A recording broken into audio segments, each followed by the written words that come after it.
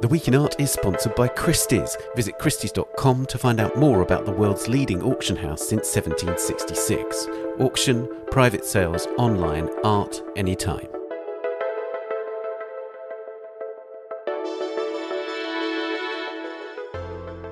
Hello, it's The Week in Art. I'm Ben Luke. This week, the recent opening of Edward Hopper's New York at the Whitney Museum has reignited a controversy over the provenance of some of his works.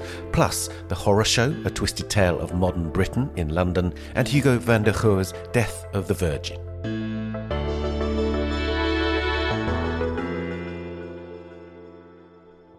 I talked to the Hopper scholar Gail Levin about the story of a Baptist minister who befriended the Hopper family and eventually amassed a vast collection of memorabilia and art, some of which is in the Whitney Museum's latest show.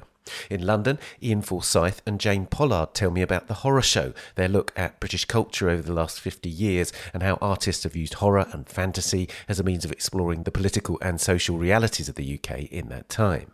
And this episode's Work of the Week is a newly restored Death of the Virgin by the Flemish primitive painter Hugo van der Goor's, which is at the heart of a new exhibition in Bruges. Before all that, you have just a few more days to take advantage of our student subscription offer. If you have a friend or family member who's studying art, art history or another subject this year, buy them a gift student subscription to the art newspaper from just £25 a year. Visit our website, click subscriptions and select student subscription. Do also subscribe to this podcast and our sister podcast, A Brush With, wherever you're listening. Now, the exhibition Edward Hopper's New York opened last week at the Whitney Museum of American Art. It's the natural home for a major show of the artist's work, since Hopper's wife, Josephine, known as Jo, left the Whitney all the art that she had, more than 3,000 paintings and drawings, when she died in 1968. Hopper had died the year before. But among the other objects in the show are examples from a more controversial collection. The more than 4,000 pieces of memorabilia and archival documents related to the Hoppers that have been largely unavailable to scholars for 50 years and were donated to the Whitney a few years ago by the family of Althea R. Sanborn, a Baptist minister from Nyack, New York. Nyack was where Hopper grew up and where his sister Marion had lived in the family home until her death in 1965. Sanborn lived nearby and cared for Marion in her later years and then reportedly helped out Jo before she died. From the Hopper house in Nyack, Sanborn gained the archive materials that are now in the Whitney's collection, including photographs, letters and notebooks. But he also acquired hundreds of works by Hopper, including drawings, sketches and important paintings, including items that were in the Hoppers' homes in Washington Square, New York, and in Cape Cod, Massachusetts.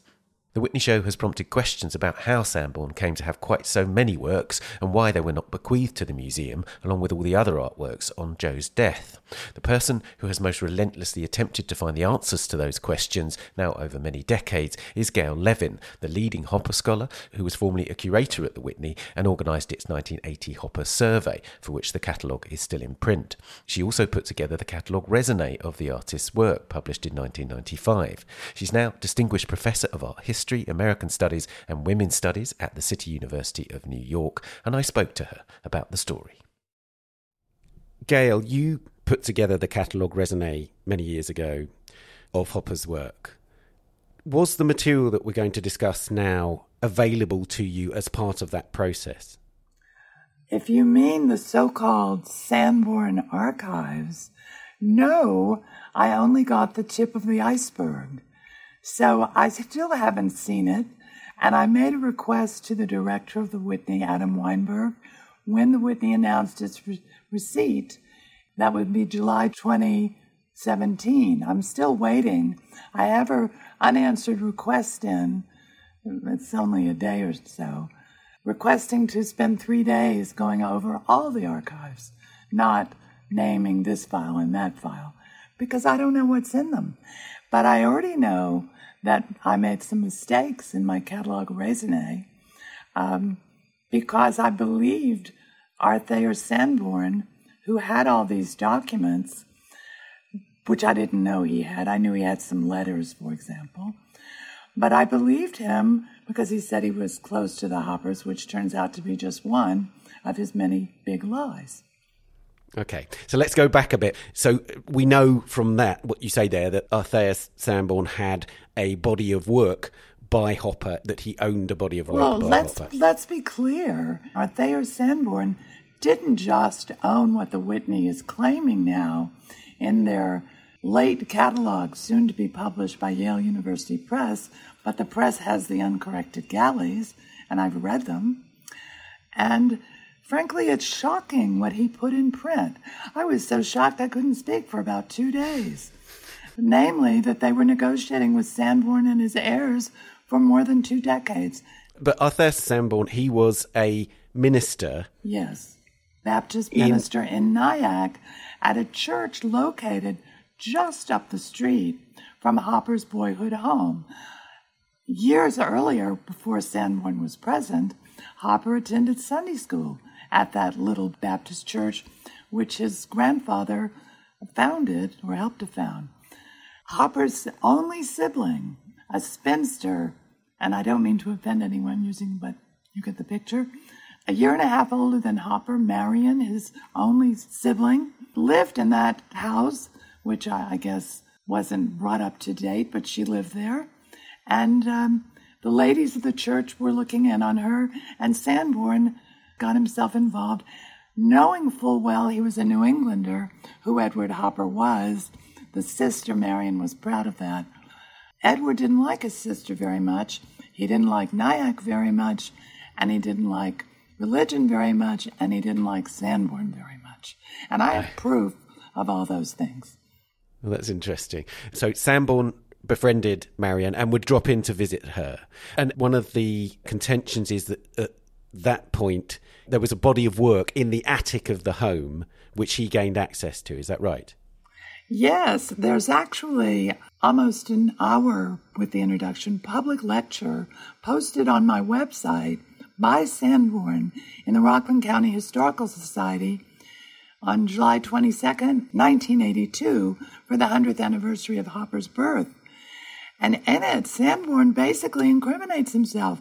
He tells how he had the key to the house. He tells how he got Marion, Hopper's sister, her first television set, to, quote, sweeten her up. How nasty is that? And then he got her hooked on soap operas, so she didn't want to be disturbed, so she gave him the key to the house. He tells how he kept the key after Marion died, after Edward died, after Joe died, and how he managed the empty house for the executors of the estate. This is extraordinary. And he tells how he went one day and went into that attic with his son. He claimed to have smelled a dead bird. And his comment was, and it was a treasure trove. And then he tells how he made his collection, and not only objects, but objects of art. And all objects of art, especially all objects of art by Edward Hopper, were left in Joe Hopper's will to the Whitney Museum. Joe Hopper is Edward Hopper's wife, who outlived him by a matter of 10 months or so. Is that right? That's correct. Joe Hopper was Edward Hopper's only wife, 43 years of marriage, and also an artist, also bequeathed many of her works to the Whitney. But she, in her will, left the entire body of Edward Hopper's artworks to the Whitney. Everything by him that was an artwork should have gone to the Whitney. Is that right? By the way, Joe Hopper's will and Edward Hopper's will are both every page on my website, Gail Levin at CUNY Commons. If you Google that, you get my website. Joe Hopper actually left 2 of her paintings by her, one to a library on Cape Cod near their house, one to a friend in New York, one folk art painting she and Edward collected to the Metropolitan Museum, and all other works by anyone to the Whitney Museum. That means Edward's Aunt Tilly, if he had one, but he did have ancestors that made works of art in the 19th century that were in that attic, all of which ended up in the possession of Arthur Sanborn, who was, by the way, named in the last few months of Joe's life as a recipient in the will. But he got no artworks, none. The only artworks went to the Whitney and Mary Schiffenhaus that, through the way the will was written, inherited the house on the Cape and its contents, which included original works of art. Right, so there was, as well as the New York home, there was a Cape Cod house, and it was the Cape Cod house that had some works of art in it that was due to be inherited by the woman that you've just mentioned. Yes. So she and Sanborn, Althea Sanborn, were 2 of 6 legatees at the end of the will when everybody gets what they're supposed to get and the funeral expenses are paid. If there's some change or, money in the bank left over, it's divided between those 6 people. Right. And in terms of the kinds of works that were in the Cape Cod house, is it juvenilia? Is it No juvenilia anywhere but in the Nyack house. All juvenilia had to come out of the Nyack house. But that's another important point here. Adam Weinberg, in his catalog essay, Yale University Press book, claims that Sanborn had only juvenilia and memorabilia and archival material. Look at the Yale University Art Gallery website, and you'll see 17 drawings for Sunlight in a Cafeteria from 1958, all with a Sanborn provenance. Some of them gifts to Yale by Sanborn, who had no connection to Yale, but that's not juvenilia. 1958, Hopper dies in 1967, so by anybody's account, that's not juvenilia. Absolutely. And there are hundreds like that. I'm just pointing out some everybody can check out for themselves. That's right. The New York Times puts the number of works that Sanborn on. This is works, not memorabilia or anything like that. Works, 300. Is that right? Well, that's right. That's what they said. The New York Times article was very careful. They did not accept my word alone on anything. They're very careful journalists. So when they say it's more than 300, that's more than 300 they could find other confirmation for. I have hundreds and hundreds, maybe 1,000 photographs, and they're half-size photographs that I had taken for the Whitney in Sanborn's home in Florida by a wedding photographer from Palm Beach. So I know that those all came out of Sanborn's house, and I haven't stopped to count them recently. But, there are many more than 300. That's all I can say. However, some of those are youthful works that you could call juvenilia. But the Whitneys, however many thousand they claim to own, includes those kind of youthful works too. And when they're at the Whitney, they're artworks. And when they're in Sanborn's collection, these are identical things. They're suddenly worthless juvenilia. I don't buy that. No, so that's an important thing to state, isn't it? That in the will or in any discussion of these works, there was no distinction made between early works or anything later in terms of the value to the Whitney, in terms of the acquisition by the Whitney. No distinction whatsoever was made in the will. It was all artworks, not artworks after Edward is 21. No. And not only that, one of Sanborn's artworks, which is in the present show, Edward Hopper's New York, south of Washington Square. Your listeners can look at it online on the Christie's website, Christie's in New York. In 2015, it was sold for $439,000 US. Now, that's not exactly juvenilia.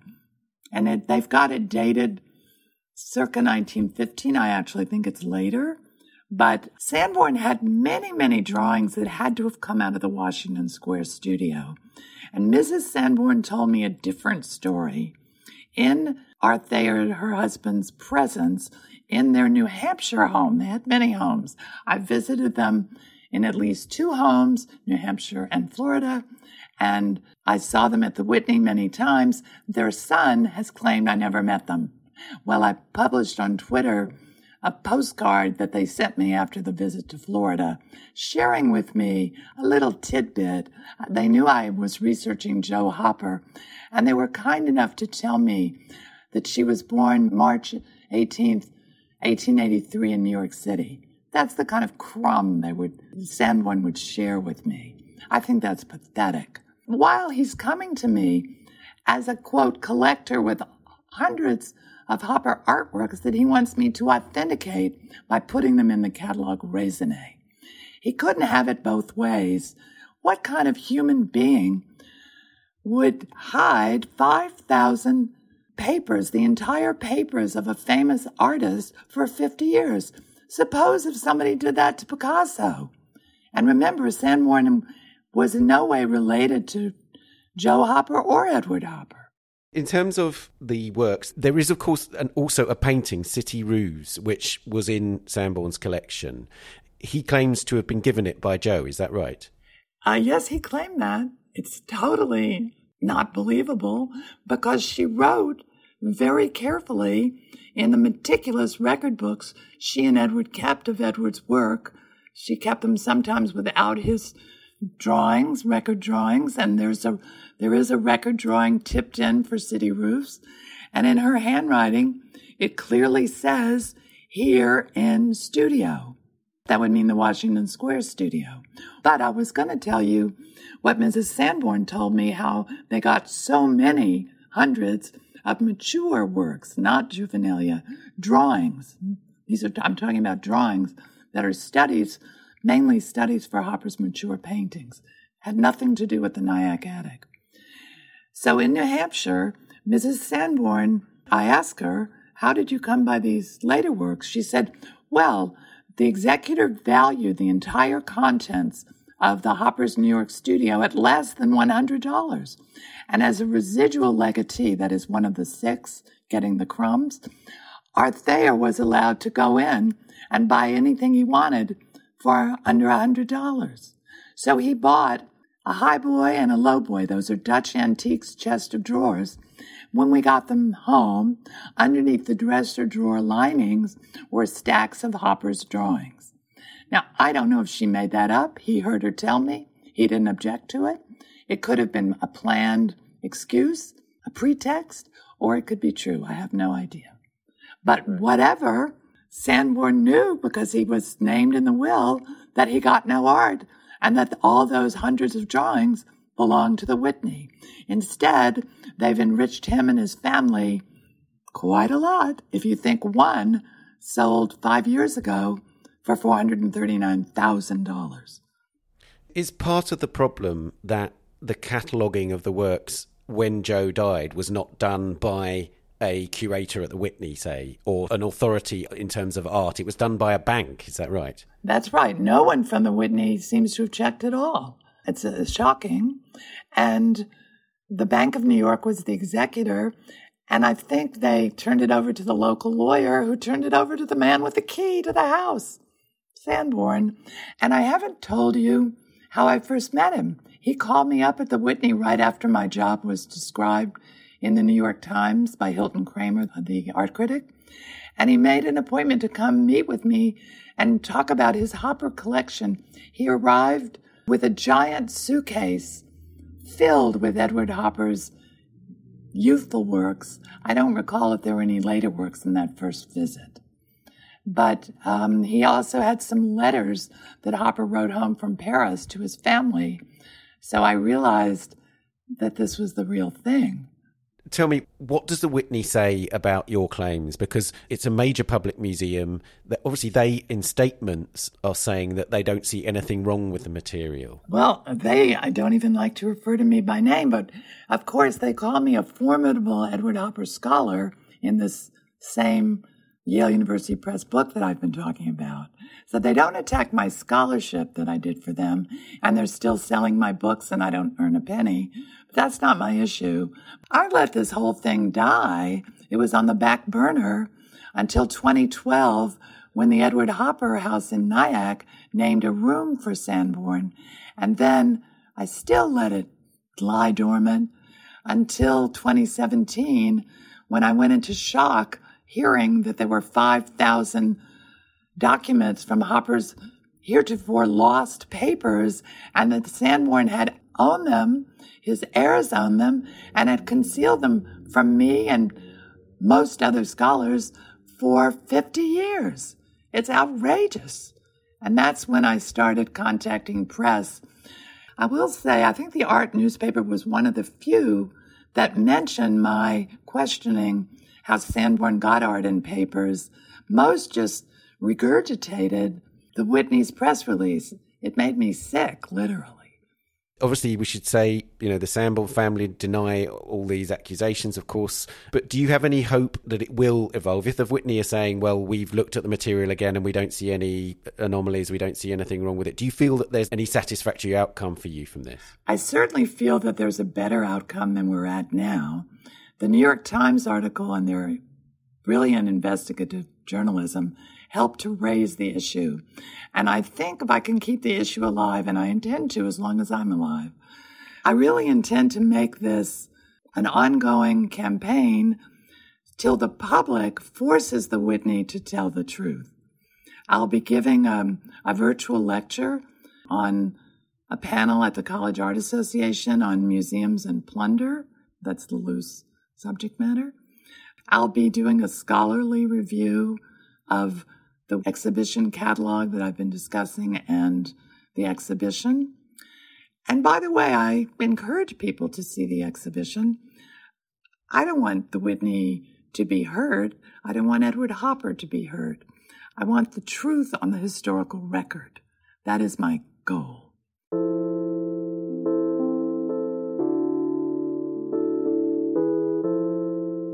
Well, Gail, thank you very much for joining us on the podcast. Thank you for your interest. I appreciate it.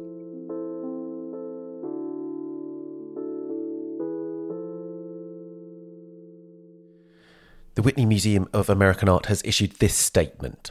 The Whitney Museum is honoured to be the home of Edward Hopper's artwork as the artist intended. The Whitney received nearly 3,000 pieces as a bequest from the Hopper estate through its executor, the Bank of New York. The Whitney is confident that Hopper's wishes were respected and met. The museum is aware of claims made by a former curator. Those claims were considered when first made and were again researched more recently. The museum has found no basis to pursue the matter and is satisfied with what it received. The Whitney's focus is on preserving the legacy and furthering the scholarship around the life and work of Edward Hopper, as it has done for over a century. You can find some of the material that Gail referenced on her website. And Edward Hopper's New York is at the Whitney Museum of American Art until the 5th of March 2023. And the New York Times story that was referred to in the discussion is headlined, "How Did a Minister Come to Own Hundreds of Edward Hoppers?" And you can read more on this story in the November print edition of the Art Newspaper, which is out on the 1st of November, and online at theartnewspaper.com or on our app for Android and iOS, which you can download from Google Play or the App Store. Coming up, a horror show in British politics and culture, and Hugo van der Goes in Brussels. Before all that, here's this week's news bulletin. An American oil heiress founded the group that funded the recent series of climate emergency demonstrations across the UK. The details emerged after a protest discussed on the last episode of The Week in Art, in which two activists from the Just Stop Oil campaign threw tomato soup on Vincent van Gogh's sunflowers at the National Gallery in London. Eileen Getty, the granddaughter of J. Paul Getty, the oil tycoon and founder of the Getty Museum in Los Angeles, co-founded the non-profit Climate Emergency Fund in 2019 and has reportedly donated $1 million of her personal wealth to be used to support environmental activist groups, including Just Stop Oil and Extinction Rebellion. Several major figures in the art world have died in recent days. The New Yorker's art critic Peter Schjeldahl, whose distinct poetic voice has been a reliable guiding light in the New York art world for decades, died on the 21st of October. He was 80 and had written poignantly about his prognosis. The Canadian artist Rodney Graham, a brilliant, funny and profound artist in multiple media, died on the 22nd of October. The renowned Palestinian artist Leila Shawa, whose work reflected on the injustices experienced in her homeland, died on Monday at her home in London, aged 82, and Pierre Soulages, one of the most famous French artists of the post-war era, who for decades made abstract paintings using only the colour black, died on Tuesday at the age of 102. And finally, a painting rescued from the debris of a historic mansion destroyed by the double explosion in the port of Beirut on the 4th of August 2020 has been identified as a long-lost painting by the 17th century Baroque artist Artemisia Gentileschi. It's being restored at the J. Paul Getty Museum in Los Angeles before returning to its former residence, the Sursok Palace, the Getty announced this week. The work depicts the figures of Hercules and Omphale and had previously been attributed to an anonymous artist. Images of the work show rips throughout the canvas, sustained from the catastrophic blasts which caused more than 200 deaths. You can read more on all these stories on the website or the app. We'll be back after this.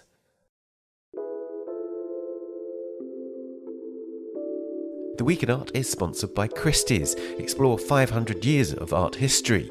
Visionary, the Paul G. Allen collection, comprises 2 auctions featuring masterworks from the major figures in the vanguard of art to the boundary-pushing artists of the present day.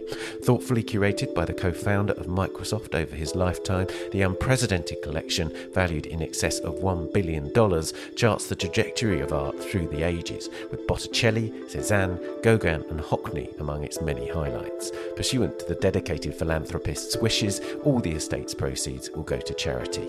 Preview the works at the Rockefeller Center galleries from the 29th of October through to the 8th of November, and in the meantime, browse the sales online at christies.com.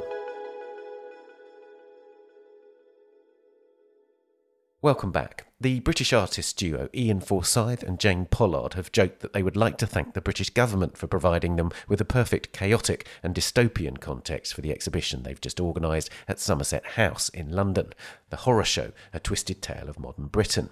Co-curated with Claire Catterall from Somerset House, it explores how ideas rooted in the horror genre have informed half a century of what they call creative rebellion in the UK. So, the story of the last 5 decades of modern British history, from 1970s civil strife and punk through the Thatcherism and New Romanticism of the 1980s, the invention of the internet and the young British artists in the 1990s, to the post-economic crash world of the past decade, is told through the eyes and the vivid imaginations of some of the most irreverent, politically engaged and experimental artists and cultural figures of the period. It includes nods to pop cultural pioneers including David Bowie and punk icons like Polly Styrene, and of course work by artists across generations, from Helen Chadwick to Lee Bowery to Chyla Berman, and to younger figures like the sound artist Gazelle Twin and recent Turner Prize winner Ty Sharney. Featuring over 200 pieces, from installations to memorabilia, the show is organised in 3 sections or acts named after classic horror archetypes: monster, ghost and witch. I went to Somerset House to talk to Ian and Jane. Ian, I'll begin with you. It's called The Horror Show. Why did you want to call it The Horror Show? It was originally going to be called The Horror. That was the original plan. And there was a sort of skeleton plan for the show when we were first approached by Kerry Hand, who was the director of programmes here at Somerset House at the time. And the senior curator here, Claire Catterall, had been developing an idea for a show that looked at horror and art in some way and had the sort of sketch of an idea. And Kerry had said, "You've got to go and talk to Ian and Jane. They'll be able to help you with this." Is that because you were sort of enthusiasts of horror, effectively? I think Kerry just knew that we would understand the sort of sensibility of... I think to do a show like this, it needs to have a sort of amount of theatricality to it. It needs an amount of playfulness, perhaps. And it needs to not take itself too seriously. And I think all of that is quite present in our work and in our approach to work.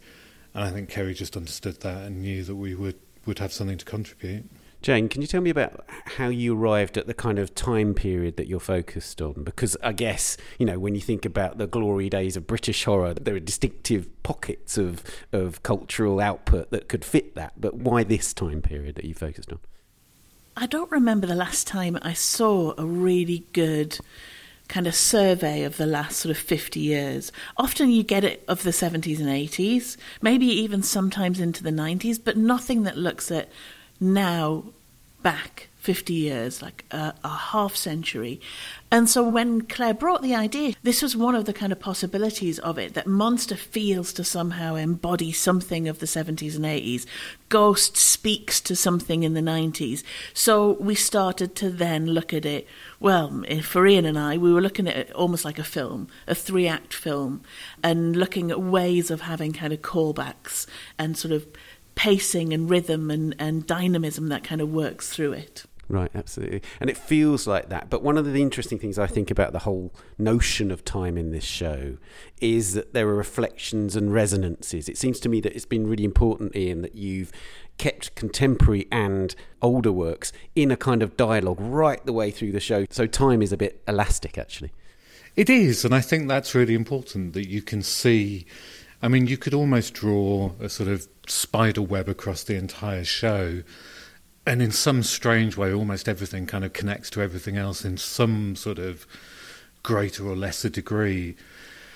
I think what was important to us was that these sections had a very distinct identity, and that identity said something about the period that we were reflecting on. But I think to do that, you need to look at contemporaneous works and what was happening and what was being said at the time. But I think you also need to understand how we're seeing it now. I think history needs to be seen, from the kind of spirit of the times, but you also need to be able to re-evaluate it, re-understand it, reprocess that information. But in doing that, Jane, it seems to me that you've avoided a trap for this kind of show, which is it doesn't feel nostalgic. It couldn't be nostalgic. It absolutely couldn't be nostalgic. We knew that. Often the work that we make is in and of itself the best articulation of the ideas that we had at the time, and that we can find it quite difficult to put into words the ideas that I think are more succinctly experienced in the kind of corridors of the exhibition. So whilst we're looking contextually at periods of time, we're also trying to kind of embody their spirit. So in Monster, for example, kind of that real focus on the clubs of the 80s, the music of the 80s, the monstering of self. We want you to kind of feel immersed in that, to feel swept up by it, at the same time that you're able to kind of look back and see sort of momentary kind of pangs of nostalgia, the spitting image Thatcher puppet, for example, that there are things that kind of speak to the young self, that those who remember. But it's that thing of being both about and of an idea, that duality, that's really important in our work, and it's very important in this exhibition, that it both speaks of something, but it also kind of inherently is it as well. Would you say, Ian, that it's about looking at countercultures plurally, if you like? What I'm conscious of is that, there are certain sort of established narratives, even now, it's relatively recent past, but still about the 80s, for instance. But it seems to me that you're doing counterculturalism, if you like. I think what we were trying to do was to provide as many dots as possible for viewers to join in a way that they find makes sense to them. And I guess what I mean by that is, nostalgia kind of depends on where you're looking from. Something that's nostalgic to me would be ancient history to a 20-year-old. So we went into the show very aware that audiences are approaching it with a lot of cultural information already kind of embedded into themselves. And because the show kind of speaks across generations and across different types of counterculture and different sort of youth movements like punk and new romantics and all of those kinds of, things, I think what we wanted to make sure was that there was space for people to find both the things that they were familiar with, but to also understand how those resonate around things that perhaps they're not familiar with. So you can come into the show excited about, whatever, the Blitz Kids and the Lee Bowery, and be very excited by that. But at the same time, just across from there's perhaps something by Gareth Pugh that might be completely unfamiliar to you. And I think that's what we really hoped that the show would do, because I think it reminds us of the way that we first began to enjoy and explore culture. When you're perhaps a teenager and you're starting to become aware of the things that sort of matter to you and move you. You're no longer sort of a product of your parents' record collections and bookshelves and all the rest of it. And you start to absorb culture through other people. You start to join those dots, but things are handed down to you. People say, oh, if you like the Jesus and Mary Chain, you should listen to the Velvet Underground. And before you know it, you're listening to a record that was made, 50 years ago, and you're understanding the connections and loving it just as much as the stuff that's being made now. So I think that's the space that we were trying to explode with the exhibition. Very near the end of the show, you encounter Coil, for example, who, have been inactive for a number of years because the founding members are now dead. But there's something about their work and their interests and the way that they operate around sort of esoteric ideas that is thoroughly contemporary and is thoroughly understandable to a very, very young generation that are finding out about those things for themselves. Jane, one of the things that comes through to me from looking at the show is about how successive generations of artists and cultural producers, if you want to call them that, have responded to extremely trying times with incredible vivid imagination, and about the imaginative impulse as a kind of a form of protest, if you like, or a form of rebellion or a form of resistance. Was that a sort of stated intention at the outset, or did that sort of emerge through the putting together of the material, if you like? I think we've always held the belief that the lifeblood, the vitality of art is its ability to challenge, to confront, to push for change. And that is very much at the heart of this exhibition. And I think horror has always been maybe a really useful language for those othered or unequal to be able to kind of galvanise and use in some way to get a direct kind of shot to the arm, an impact. So yeah, I think that has been right. It was always there. That's always what Ian and I are looking for, art that makes you feel something before you kind of think about it. And of course, there's a lot of, when we think of horror, we think of predominantly film, I'm going to say. Maybe that's just my contention, Ian. But one of the interesting things about it is that you see all sorts of art forms in a kind of dialogue, and you don't have a dominant form. It seems to me that there's an incredible plurality about the whole show, both in terms of the kind of makers and the medium. So there's a kind of sense in which there's an openness that emerges through this plurality.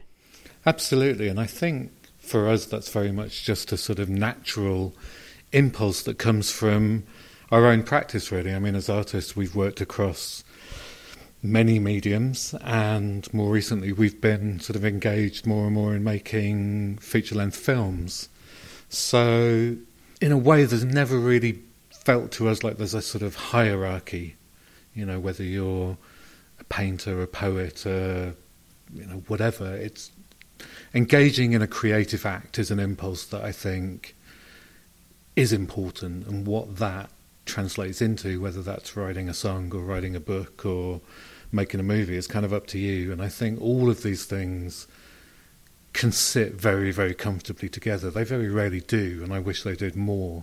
But I think, for us, that was why it was important. And also the influence of horror touches on individual practices across all sorts of disciplines. So, people are taking things from the Wicker Man and, being inspired to do something, make some pottery or whatever. It's not such a clear-cut thing. The way in which you've conceptualised it, you obviously have to take political and cultural sort of landmarks, as it were. Was there a lot of toing and froing about what those might be? Because, of course, you can conceptualise different eras using different sort of frameworks. So, Jane, did you sort of have to sort of toy with different ideas before you coalesced around this kind of three-part structure? Yeah, we did. I mean, the three parts were always mapped out, but which elements, which landmarks, if you like, time landmarks, to kind of focus on, we did talk a lot about that. And particularly in Witch, actually, Witch was probably the most difficult of the three sections. One, because we're living it still, and two, because we've become more global. So it's far harder to kind of define a Britishness, a British experience, than it is in the other two. So I think that there is a kind of language and there's a theory around witch and around it also being weaponized by figures like Donald Trump, witch hunts, turning these phrases around.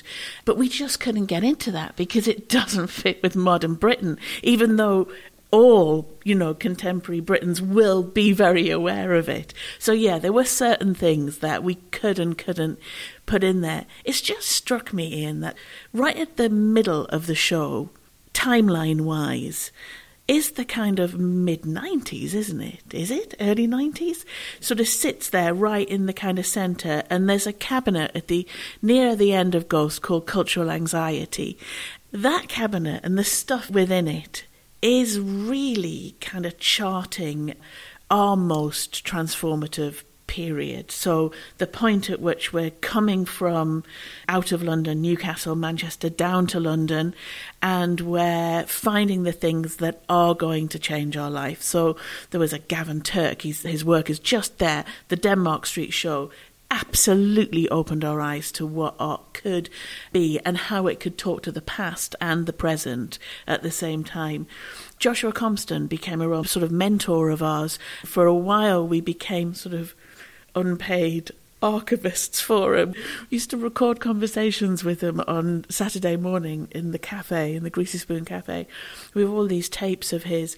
But his ideas were incendiary and mad and ambitious and incredible.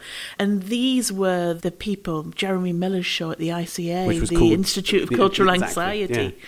I mean, what a show. And it completely changed us. You know, Ian and I both turned 50 whilst this show is on, but there it is right in the middle of it. It's that point in time where we found our voice as creators, and that period was so kind of catalytic in a way, yeah. It's really interesting that, because one of the things about British culture generally, and particularly in, you know, this is an art podcast, we're talking about an art show effectively, is that if you like, that period, the 1990s in Britain, has become internationally famous, and particularly internationally famous for what is now a very narrow cultural kind of example. And so the YBAs, as it's called, have become incredibly associated with money and with the kind of glamour of the art world.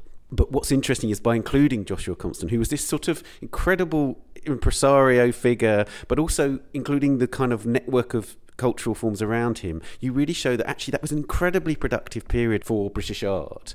And in some ways, the narrative around it has completely shifted by what's come afterwards. So in a way, is there also an element in which you can enact a kind of revisionism here and actually sort of re-establish some threads that maybe have been lost over time, Ian? I think so, and I hope so. I mean, I think what Josh really understood was one of the things we were talking about earlier about sort of creating networks out of joining dots. And I think he had an incredible skill at being able to talk across all levels of kind of society or class or whatever you want to call it. And he could kind of galvanise people into a shared enthusiasm for the most ridiculous things. I mean, some of the projects he realised were preposterous, and, you know, having sat and heard him talk about many of the projects that remained unrealised when he died, you know, they were even more preposterous. He died very young, we should say, and he died in 1996. How old was he? He was 26. Yeah. And, I mean, I think for us personally, but also for culture more widely, it was a huge loss. He had an absolutely unique perspective on how art and society and people could coexist and kind of mutually benefit each other. And I think that got very, very lost in the kind of the mushroom cloud around the media presentation of the YBA generation. But there was some really interesting work being made, some really interesting artists coming out in that generation. And I think it's nice now to be able to look back and, I mean, for example, the piece by Paul Finnegan, everybody who sees it just goes, oh yes, Sensation, that was in Sensation. And I've no idea if it's even been shown between Sensation and now, but it's just become so intrinsically linked to that moment that it's kind of incredible that these things have that sort of, you know, almost that teleportation potential. You know, you see them and you're taken straight back to the mid-90s. I think it's something about the way that the YBA's got kind of overshadowed in a way by the sort of Saatchi money bubble. But at the start of it was just this drive to circumnavigate what existed as the sort of conventions of contemporary art showing at the time. The art world didn't really have room for those artists to put on a show like that, so they go and find somewhere to do it. And that kind of desire to circumnavigate, that Tracy and Sarah's shop was the same thing. It was a desire to somehow circumnavigate the means of art kind of production and distribution. And yeah, that made a big impact on us. And I think that putting together a show like this, you're really hoping that you're going to pull in young minds who might just take it as a kind of clarion call for, all right then, so what's my part? What do I do now? Which baton am I picking up and where am I going to take it? And also, I think it's good to reflect on the final section a bit and about what it says about this moment, because you're taking the sort of beginning of that section effectively is the crash of 2007 and the following years. In Britain, that was marked by a period we call austerity. Once really struck walking through those galleries, it's the least austere art you can possibly imagine in that space. And particularly you think of Taishani's work in the final room, which is this wonderfully kind of extravagant and haunting and strange. It's called the Neon Hieroglyph. Again, I'm talking about that sort of sense of resistance, but it's a resistance through fantasy, through literature, through so much kind of cultural content. Do you want to say something about what you perceive as that in that final section of the reason why are we seeing so much extravagance? I mean, I think it's important to recognise that quite a lot of that is also a sort of an extravagance of spirit, but not necessarily an extravagance of wealth. Absolutely. A lot of those artworks have been created in very hands-on ways, in very cost-effective, cheap even ways. Things are being hand-sewn, hand-stitched, hand-glazed. And, the last decade or so has been a really hard time to be creative. And I think the last couple of years was really a nail in the coffin for so many people that work in a creative way that requires either collaboration, where you need and want to spend time with people in a room experiencing something together. And Zoom's great, it's really useful, and there's times where it can save us flying around the planet unnecessarily and all of that. But there is nothing like sitting in a room with someone that you're working with and just having a chat and kicking ideas around and something coming out of that connection. So that's all been lost for 2 years. Anybody with a practice that relies on an audience, theatre makers, musicians, performance artists, have seen their work literally impossible at points during lockdowns, literally illegal. They've not been able to do what they do. So I think what we have seen is people turn so much to things that they can control. While the world is sort of taking so much control away from us, I think people have been finding materials that they can manipulate with their hands and things that they can, do in small workshops. It's incredible that under, the most trying of circumstances, people are still able to make work that has an extravagance to it. But I think, it's a different kind of extravagance to the, 90s, to the burn £1 million kind of extravagance. Jane, the burn £1 million refers to the K Foundation, the KLF, which was so bound up also with the art world, with Rachel Whiteread winning the Turner Prize and the KLF awarding her the Worst Artist of the Year and doubling the prize money for the Turner Prize, all that kind of stuff. But that's another story. But the kind of extravagance we're talking about is a kind of visual polarity, of visual richness. There's so much colour in that final section. But also this idea of which, it strikes me, is really crucial. There's an occultish feel about it, like a means of turning away from the present or reflecting on the present through symbols of the occult or kind of a language of occultism. Yeah. When we start something, we often think about what it is we want to leave you with at the end. So the film we made, 20,000 Days on Earth, we had the last scene of that way before anything else. We thought it was to a different song, actually. The song that you hear, the song that we end the film on, changed. The film kind of told us it needed to change. And with this exhibition, we had an idea of, even though the exhibition is so dense and rich and takes you on such a journey, the last thing that happens should be quite a singular, immersive experience, scene, scenario. And so Gazelle Twin was the first kind of name that came to mind, that we knew that she is so sharp. She runs allegory and kind of political commentary in such parallel, with such sort of black humour and a real sort of precision and sharpness of wit, that we couldn't think of anybody better to finish the show on. And then it was just sheer luck. We started talking to Ty about what she had, and suddenly we landed on this piece that had only been shown for 11 days in Italy. And we were like, what? How? And between Ty and Elizabeth, Gazelle Twin, we managed to kind of negotiate this, uncollaboration, The two works sit so well together, but they weren't made with the knowledge of one another. But they were both so open to kind of how we arranged them and how they would interact. But yeah, it makes for one really incredible kind of last moment before we release you back into the world. I mean, that's a really interesting point and a nice way to end in a way.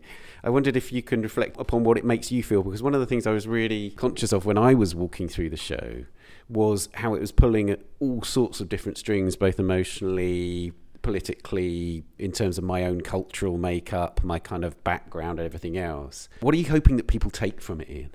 I hope that people leave with a sense of hope, actually. I think one of the great things that horror, and maybe particularly horror films, are generally, the most discussed in kind of psychology terms, but horror in general, I think, one of the key purposes it serves is it allows you to be frightened in a very controlled way. You go in to watch Nightmare on Elm Street or whatever it might be, and you're coming out the other side and nobody died and everything's fine. And I think the intense focus that moment, or that series of moments in the case of a film, give you a moment to step away from the real horrors, the horrors that are just outside the door, the horrors that are just across the bridge in Westminster, the horrors that day in, day out people are being forced to confront in their everyday life.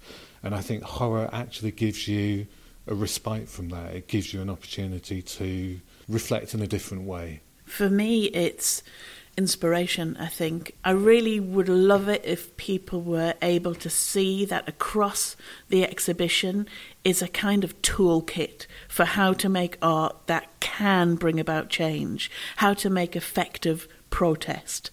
That's what I really hope. That I hope that, without kind of drawing anybody a diagram, it's all in there. You just have to look and you can see just how effective some voices, filmmakers, artists, musicians have been at kind of summing up the time that they live in, but also pushing it forwards.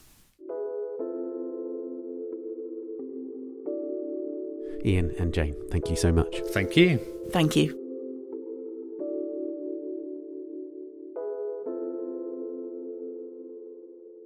The Horror Show, A Twisted Tale of Modern Britain, is at Somerset House in London until the 19th of February 2023. And finally, it's time for the Work of the Week. One of the leading Flemish primitive artists, Hugo van der Goes, is the subject of an exhibition organised by the Musea Bruges in the St. Jan's Hospital in Bruges, called Face to Face with Death, Hugo van der Goes, Old Masters and New Interpretations. At the centre of the show is van der Goes' newly restored masterpiece, The Death of the Virgin. I spoke to the curator, Sibylle Hogeboer, about the painting. Sibylle, we're going to talk about Hugo van der Goes. Can you tell us a little bit about the artist before we talk about this amazing work? Hugo van der Goes was a Flemish artist living in the High Middle Ages in the region of Ghent, in the region of Flanders. He was very well known as an artist at that time. He was one of the Flemish primitives, and he had a very high-raised elite clientele, people who ordered works for him to do. So he was a very well-known artist at the time, yes. But suddenly he decided at the end of his life to vanish from the worldly platform. He went to the cloister in the region of the Zonienwoud in Brussels, the Rode Klooster. And he became a friar, but he didn't do vows. He stayed in the cloister. He could do some things that other friars could not do in the cloister. So he could still make works of art, for example. And we think that he made his famous painting, The Death of Mary, at that time. So tell us then about Death of the Virgin. It's an extraordinary work, multi-figure composition. So tell us about it. Well, it's a very special composition because you see the Death of the Virgin very centrally in the composition. It's a quite new composition for that time. Other images of the Death of the Virgin are very different. It's like the people who see the work of art can enter the space. So he tried to make a very new composition just to show that image. And the apostles just around the Virgin, They are very connected to the Virgin too. They look at her, they look in the space around her. They are very connected to the theme of the death of the Virgin. And they are very individual types of people. They are not really crying, they are not really sad. It's like they see a new future for the Virgin. She's going to heaven, and they know it.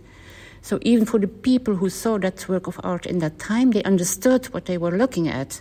They knew that her life had a kind of happy end. She was going to heaven.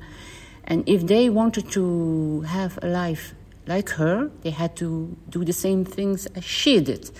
And they tried to do that, otherwise they wouldn't get into heaven. So people were a little afraid, or even a lot afraid about dying. Of course, at that time it was very present in their everyday lives, That's wasn't it. they? So it would have meant a tremendous amount to see this. Yes, it was a help. Indeed. Now, one of the most extraordinary features of the painting is the colour of Mary's face. So it's almost sculptural. She almost looks like stone, doesn't she? She does. It's a kind of white. It's very difficult to describe the colours of the painting because they are so special and unique. You cannot compare it to other works of the Flemish primitives.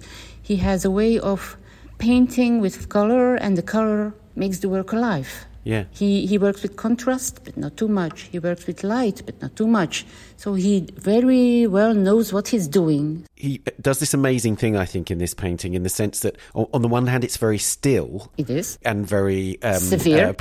Severe and mournful, indeed. Yes. And yet there's a tremendous dynamism in those figures, isn't there? That's right. If you look at their heads, their eyes, their fingers...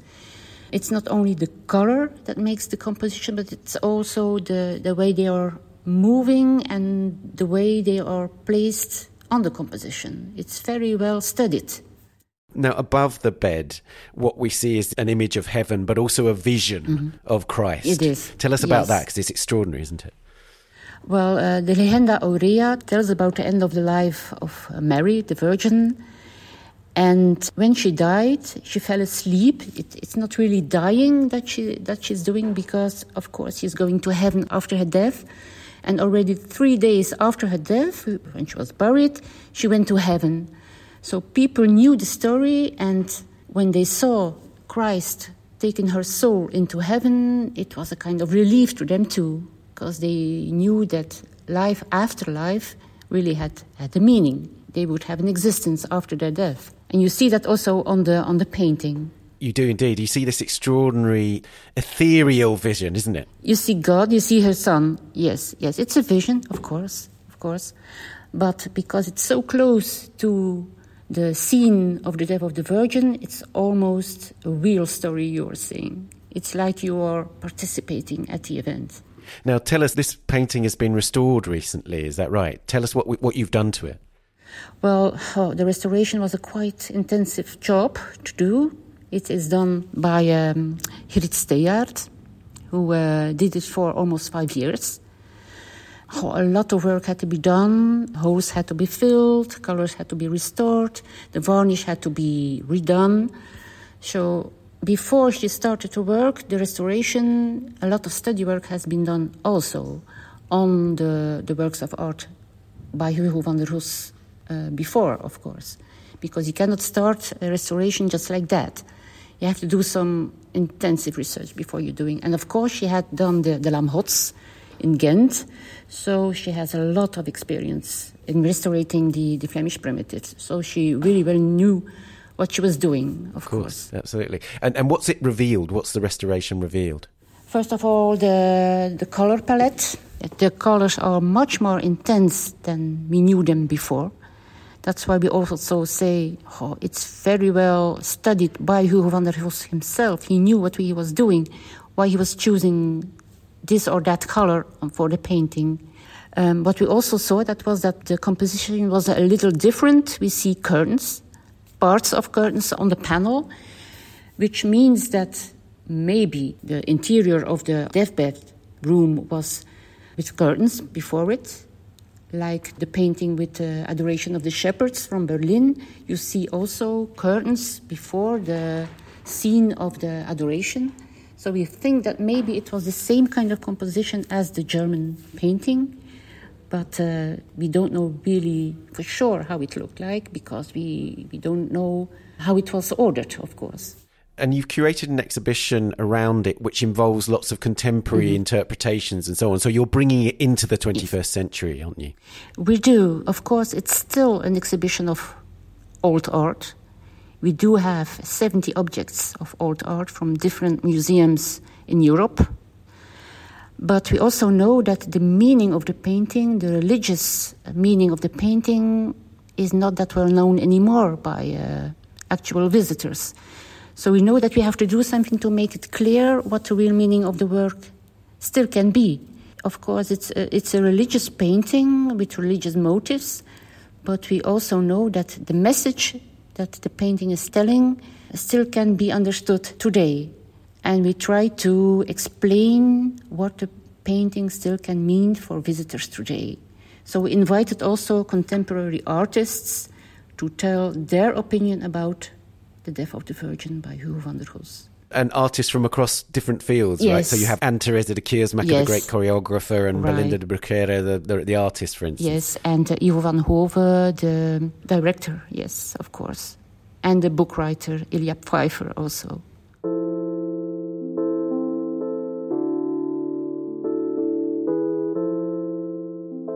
Well, thank you so much for telling us about this extraordinary painting. Yes, you should come and visit it, because it's really special.